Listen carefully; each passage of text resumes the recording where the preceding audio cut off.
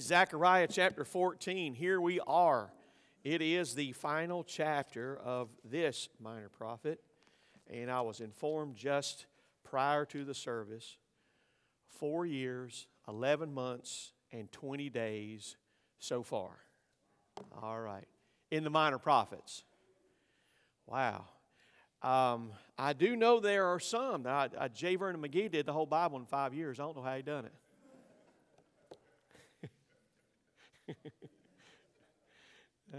No, I do know how he done it, but anyway. All right, here we are. All right.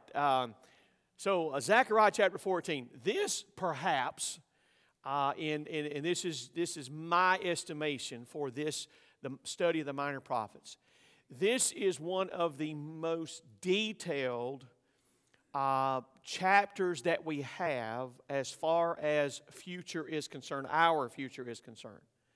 Some things that Zechariah saw, as all of the prophets, all the minor prophets, and the major ones as well, sometimes they did not see the age in which we are now living. And that's okay, because, again, primarily their writing was to the nation of Israel, whether it was to the southern tribes or the northern tribes, the divided kingdom, or if they were even all together. It didn't matter. It primarily was to the nation of Israel. And we're not readily seen in light of that. But when we start looking at the details of this chapter, it is going to, I think, amaze you. So I will warn you ahead of time, we're going to go very slow in this. We're going to be here for a couple of weeks, all right, in this chapter because of the detail that's given. We've heard some things maybe preached in the past. Maybe you've heard when Jesus comes back, He's going to set foot on the Mount of Olives and all that stuff. Where do you hear that at? Guess where? Zechariah chapter 14, all right? So this is I'm telling you, this is one of the most exciting chapters because of, again, of its detail. So we actually have quite a bit to break down and unpack in this chapter. And so we're going to look at it. Now, what we have seen so far, chapter 12, 13, and 14 kind of go hand in hand together because they all talk about, all three of these chapters, Zechariah's writing, and he's talking about the last days of Israel's history as we know it. All right, the last days of Israel's history. So when we get to that point, and we see what is coming even in the future. Some of the things have already transpired, as we've noted already. Some of those things were immediate prophecies that have been fulfilled, and we can look back historically and see those things. But then, again, noting the detail, the intricacy and the detail of what Zechariah goes through as he penned it, as it was given to him from God above. Now, God saw this happening, all right? Zechariah is just, you know what? I'm the penman. I'm just writing this down. God gave it to him, and he's writing it down. And I'm sure, I couldn't help but think this, all right? I have no proof of this, but Zechariah is saying, wow, this is kind of amazing, you know? He's writing these things down. This is pretty cool, you know? This is what's going to happen. And then some of those things we look back and say, yes, it did happen exactly as it was written. And I am sure, I'm positive of this, when everything is said and done in heaven, Zechariah is going to say, wow, man, this is pretty cool. You know, everything that I wrote, you know, in this book, in this chapter, especially this last chapter, everything that I wrote that God told me to write, it was superbly accurate in everything and in every way. So here's what we're going to do. The chapter is quite lengthy, all right? So we're going to read part of it. We're going to read a little, maybe half, a little bit over half of the chapter, and you're going to see some things that are going to unfold and happen, and then I'm going to try to go. We're going to go back through, and we're going to take some of the details that is mentioned here, and break these things down. Now, other prophets as well have indicated that this day's coming. Okay, you know, Zechariah is the one that uses that. He didn't coin the phrase, obviously, but he uses it more often than anybody else. But he said that day, that day of the Lord, he uses it more than anybody else. And he begins the chapter speaking about that. But other prophets saw it as well. Joel saw it. Malachi saw it. I know we hadn't got there yet, but We'll see it in Malachi. Zephaniah did. There was others that seen things. Ezekiel saw some things in the future. We make reference oftentimes to the book of Ezekiel and some things that he said, some things that we can see right now, currently, that are developing that Ezekiel has talked about. Okay, that's, pretty interesting as well. And we'll have to do that at a later time. I've got to finish these minor prophets. And then we'll look at some of those details in that book a little bit later. But let's do this, all right? Let me say this as well. Some think that the events that took place in chapter 14 have already happened. Okay? They think that. But they're wrong. All right? So I want to lead you in the right way. And the reason we know that they're wrong is because of other events that have taken place or that will take place in the future. Have not happened yet, but they will take place in the future. We'll see that as we move through the text of Scripture. So it really is impossible that they could have already taken place. With the detail that Zechariah gives, it shows us that it wasn't Nebuchadnezzar. All right, because some think it was Nebuchadnezzar. This is talking about Nebuchadnezzar. Some say this is talking about Titus. No. It's not talking about those days.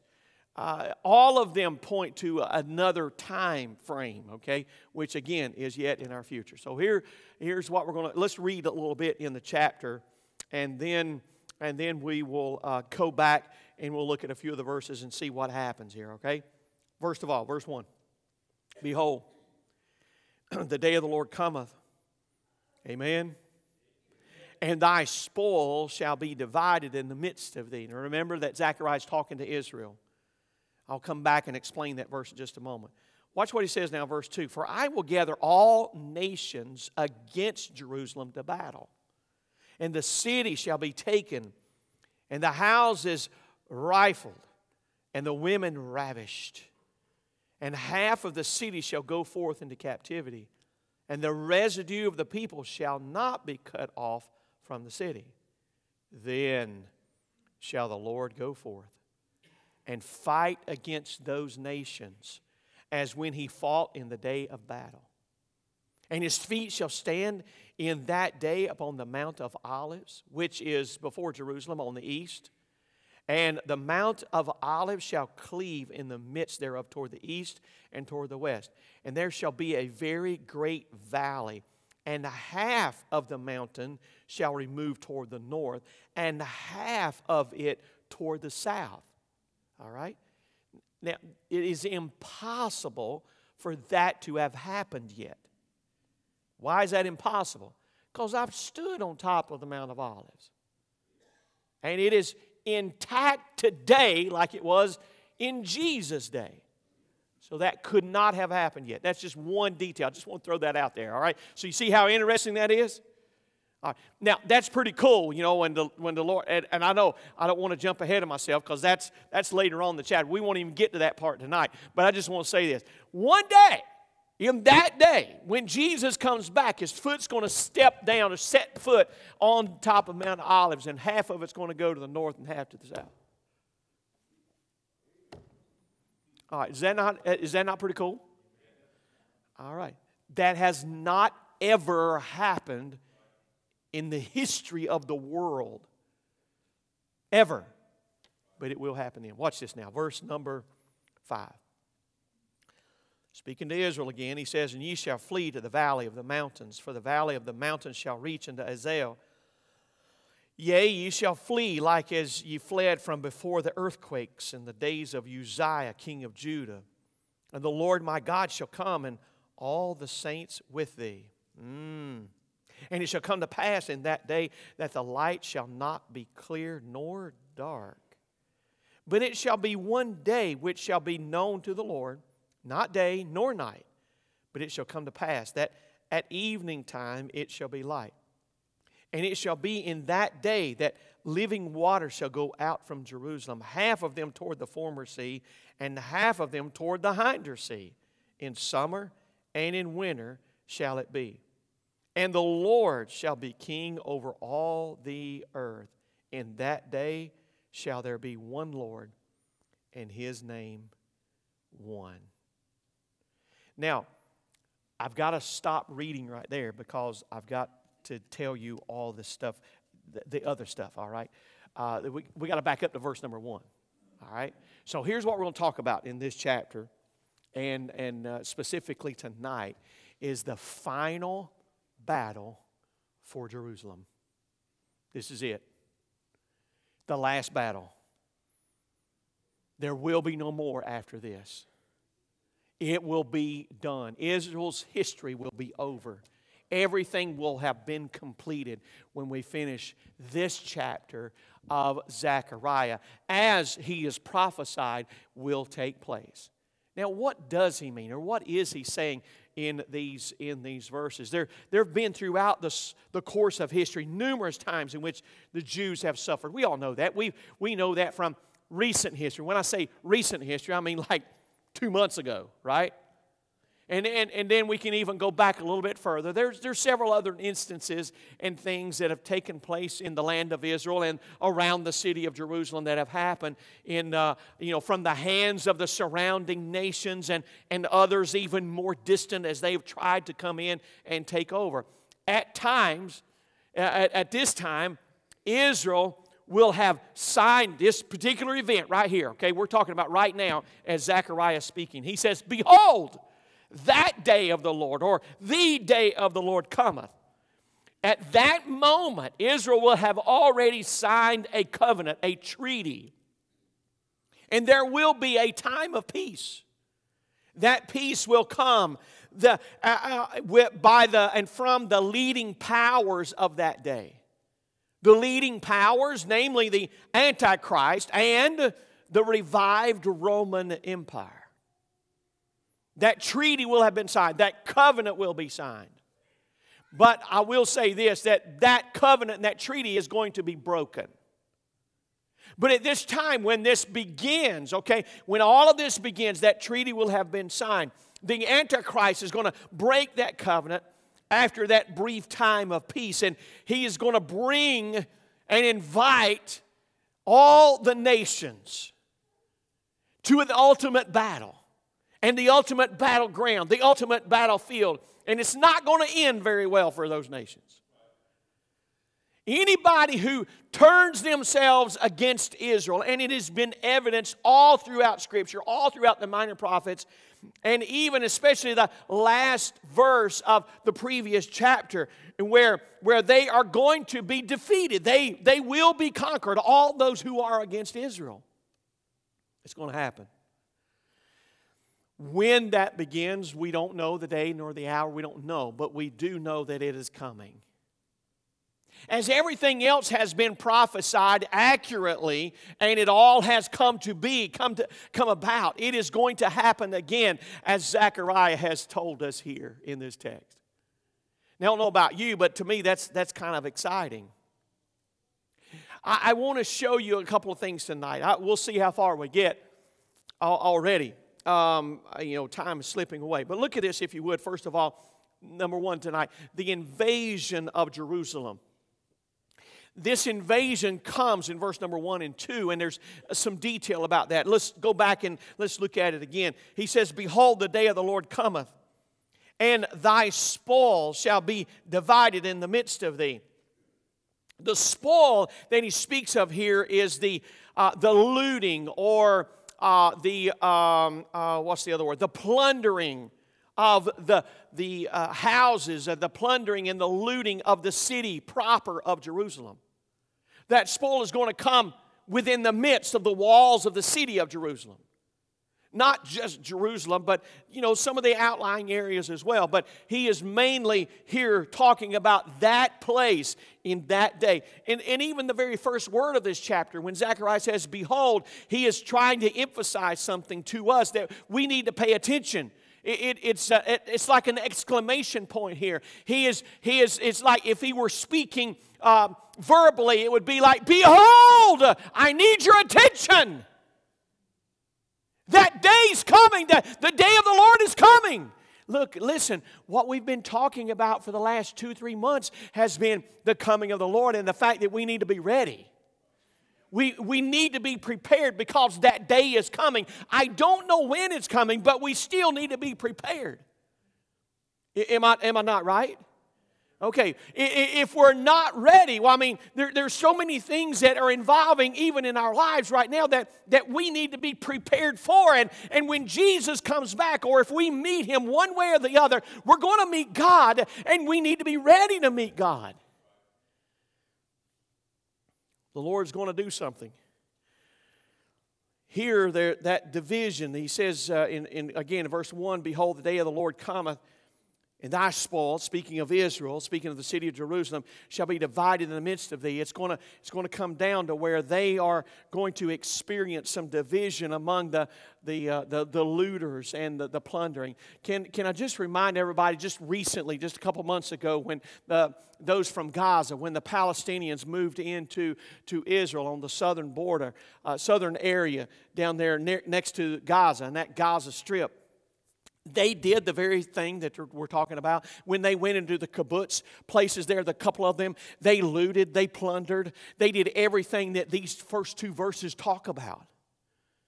So what are you saying, preacher? I'm just saying that's a prelude to what is going to happen to the city of Jerusalem.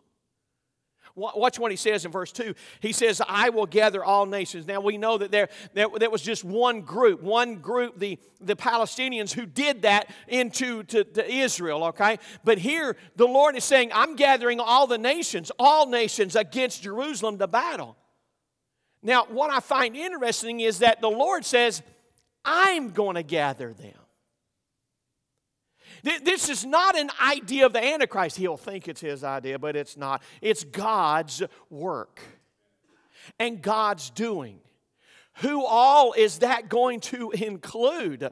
Oh, listen, all those nations that are gathering together, they're going to feel safe, they're going to feel confident in their attempt to conquer, but they're going to be led into the greatest defeat and the greatest battle that they have ever encountered of all time. This gathering that we're talking about, that Zechariah is talking about, is described in Psalm 2, in Joel chapter 3, Ezekiel 38 and 39, Revelation 16 and 19. All these chapters, all these different writers have included this particular time in which all of these nations are going to come and they're going to gather together only to be defeated. In all honesty, it seems to be an act of judgment on God's part, doesn't it? It is. It is. The reality is, if you look at it, it looks like God's judgment upon the nation of Israel. It's really a judgment upon the nations. We look at it too, and what we see is not just a judgment upon Israel because of the invasion coming into Jerusalem and coming into the nation of Israel, but we find blessing as a result of that, because there's going to be a remnant. There's going to be a people that remain. There's going to be the defeat and the conquering of those nations. They're going to have to tuck their tail and run. Yeah. I want you to see this as well. In verse 2, there's multiplied grief that's going to take place. Notice what he says. He said, I will gather all the nations against Jerusalem to battle, and the city shall be taken, and the houses rifled. The word rifled there, it means looted, plundered, again. All the houses in that land. He said the women ravished. Now, when he talks about the women being ravished, the women will be violated. The worst possible thing that you can think of, that's what he means by that. I could go a step further, but we have some young ears, and I'm not going that far, okay? But they've been violated in the worst possible way. He says, and half of the city shall go forth into captivity. He says further, and the residue of the people shall not be cut off from the city, meaning there is a remnant. There are some that will be left, okay? There's the world will come to an agreement at this particular time, because God will bring them together in this part of the world. All right? This grief numerous times throughout the history of Jerusalem, just the city itself, Jerusalem, there have been attempts to siege. And the enemies have come in and sieged Jerusalem. They have conquered Jerusalem on numerous occasions. I went back, and I don't want to bore anybody with history, but I just want to show you, and listen carefully to this, all right? I'm going to go slow as I mention this, but I'm going to list the times in the history of Israel in which somebody has come in and attempted to siege them and successfully done so. It started when David took the city. King David. King David took the city from the Jebusites. The Jebusites had it, and David come in and took it. 2 Samuel, I have references for these, scripture in those that are mentioned in the Bible. In 2 Samuel chapter number 5, verse 6 through 9, David come in and he sieged the city. Then there was another guy. He was from Egypt, the leader of Egypt. His name was Shishak. All right? In the days of Rehoboam.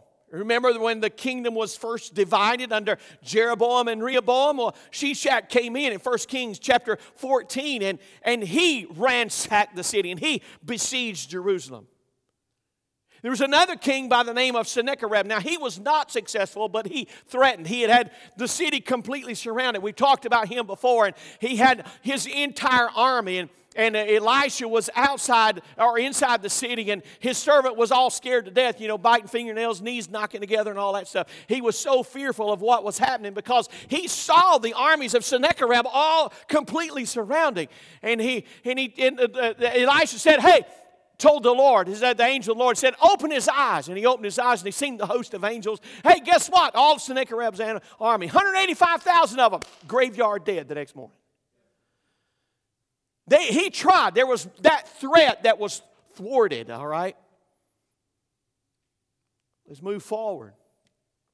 I know sometimes when we think about the siege of Jerusalem and those that attempt to come in and those that want to ransack and capture Jerusalem, many of them, again, have been successful. Nebuchadnezzar was successful of the Babylonians, and he came in and he burned the temple, and Jerusalem was left in ruins, in rubble.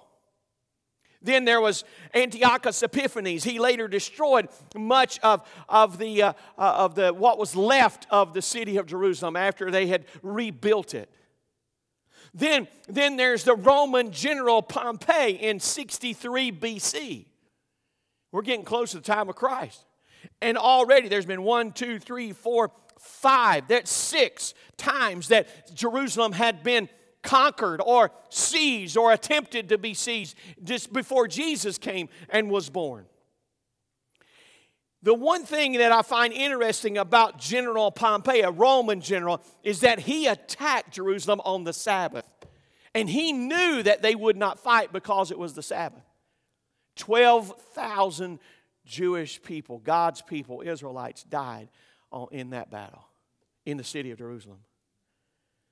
In 37 BC, and now the fellow by the name of Herod fought for 5 months with the support from the Roman army to conquer Jerusalem.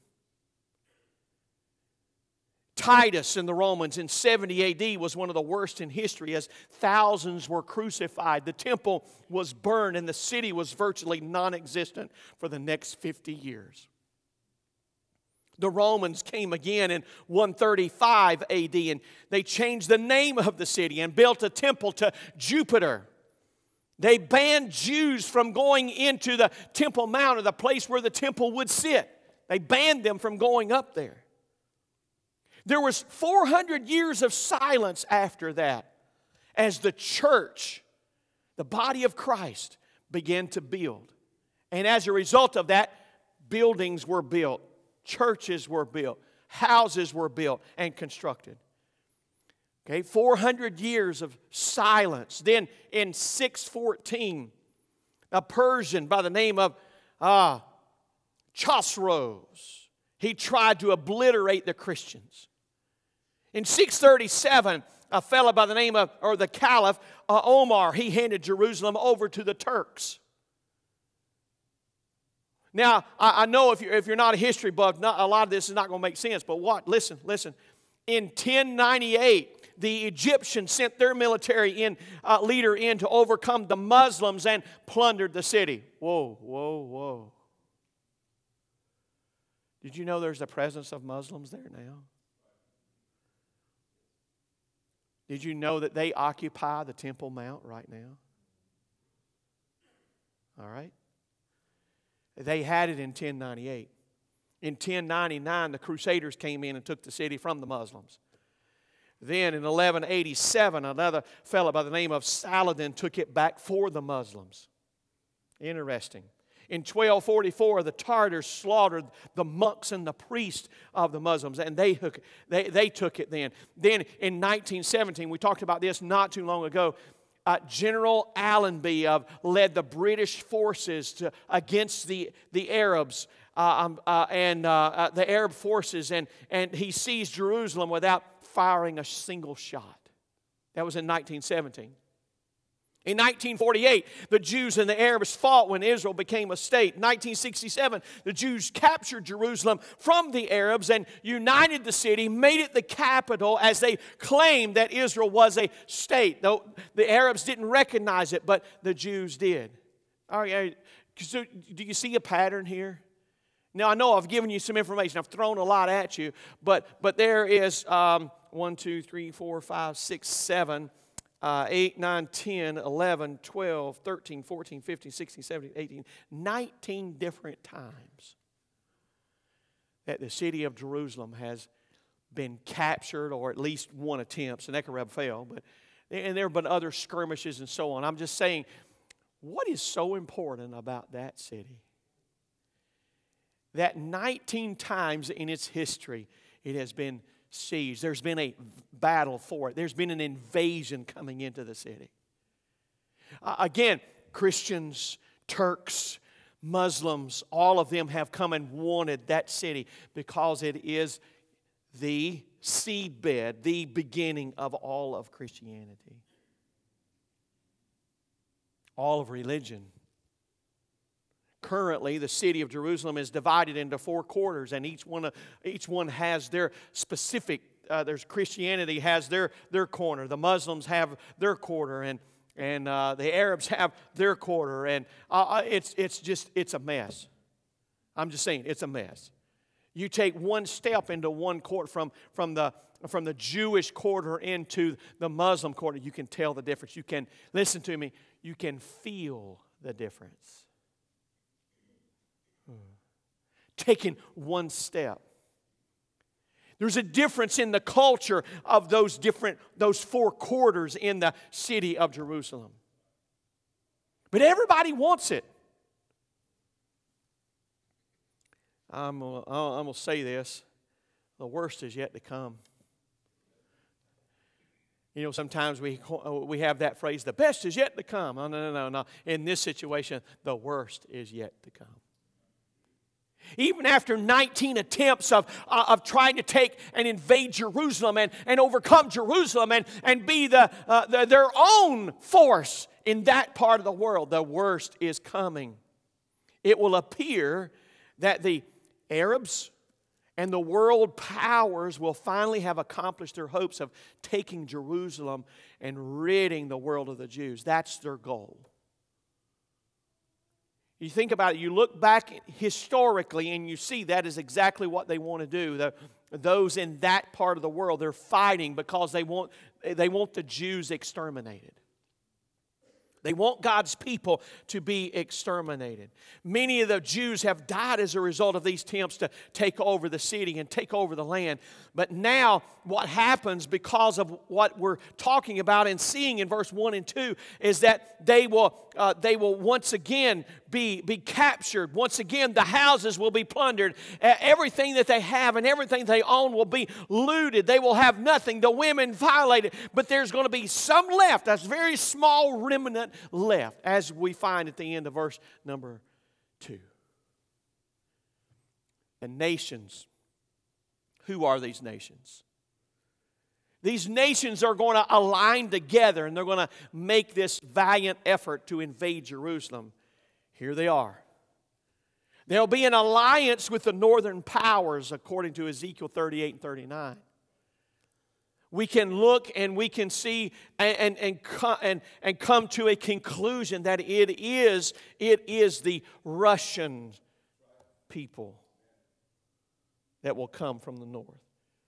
They will, listen, the Russians will formulate an alliance with other nations to make their way southward to Israel. There will be a union of the nations in southern Europe. Listen to me now. In southern Europe, part of the European Union, those nations in the southern part of Europe and the European Union will align themselves with the revised Roman Empire. How do we know this? Daniel 2, Daniel 7, Revelation 13, Revelation 17. There will be a king of the north. Daniel chapter number 11. There will also be a rise of the kings of the east. East of Jerusalem, who are they? You have Iran, you have Iraq, you have China, you have India. Those are major, major players. You also have Saudi Arabia in that mix to the east. All of these will align themselves. They will have the city of Jerusalem completely surrounded. You with me? All right. It will appear that they're going to be successful at the beginning of the invasion. But then, something happens. You may tell you, or you want to wait till next week? Huh? All right, look. I've been trying to lay a foundation here because Jerusalem is going to be invaded. It's apparent. It is very apparent. It is very obvious that many want that. 19 different times it has been attempted. It is going to appear that they were going to be successful. But then look what happens in verse number 3. I want to show you this. Verse 3, there is the interruption of the Messiah's coming. Look at this. Verse 3 says, "Then shall the Lord go forth and fight against those nations as when He fought in the battle, in the day of battle." All right, did y'all see that? Did y'all see what's happening? Why do I call it an interruption? I call it an interruption. It's an interruption to the invasion. The invasion is coming towards and against Jerusalem. The interruption of the Messiah. The Messiah is going to do His interrupting of the invasion by His coming. And His coming, the Bible says there, He's going to fight like He did the day of battle. What does He mean by that? There was a time in the book of Samuel, 1 Samuel, that the battle was David was a little distraught. David wasn't sure about the battle, about victory. And he was reminded that the battle was not his, but it was God's. The battle is the Lord's. Well, why is the battle the Lord's here? Hang on. Who brought them there to begin with? We know that from verse 1, verse 2, right? All right. Again, he says in verse 2, the beginning, For I will gather all nations against Jerusalem. God is going to bring them. God is going to gather them so that God can take care of them. That battle is His. Many forget this one truth about God. And I hear this, and it is true that God is a God of love, and He loves you. He loves everybody, all right? And we were talking about that upstairs just a minute ago. Yeah, He loves people. He don't love sin. Y'all understand that? Everybody understand the difference? He don't like your sin. He don't like my sin. He don't like any sin whatsoever. But He loves people. That's why He gave His life. He gave His life for people. For the sin. But let me remind everybody of this one truth. He is also a God of war. Exodus 15:3. God is a God of war. So He's the one. He is the grand champion of all champions of war. There's never been a battle in which the Lord has fought that He has lost. All right? You got that? There's never been a battle that God has fought and He has lost. Now, I'm going to say this. I've lost some battles. You know why I've lost the battles? Because I was fighting. When I fight the battle, I am apt to lose. But if God's fighting the battle, there ain't no way I'm going to lose. Y'all understand that? God, because the battle is the Lord's. And He is always victorious. The battle belongs to the Lord, who will end every attempt, all attempts to destroy His people once and for all. It is going to stop in that day. Behold, that day. Well, how's my time? Yep, I got to quit right there. I'm going to quit right there. I don't have to quit, but I'm going to quit. All right. So this is what's going to happen. Now, we've read verse 4 down through verse number 9, and this is where it gets extremely, extremely interesting as far as the details are concerned about when Jesus is coming back and what He's going to do at that particular time. What happens to the people at the end, the ones that were left, the residue, the remnant that was left in verse 2, at the end of that, where do they go? What do they do? I mean, if this huge battle is coming and God's going to win, what happens to them? What is God going to do? Come back next week. We'll talk about that, all right? All right. Let's pray. Father, we love You so very, very much. We're grateful for Your blessings, and Lord, thank You for loving us. We're thankful, Lord, for the day that we can talk about that's coming, that great day in which You will gather those nations and You will ultimately defeat them.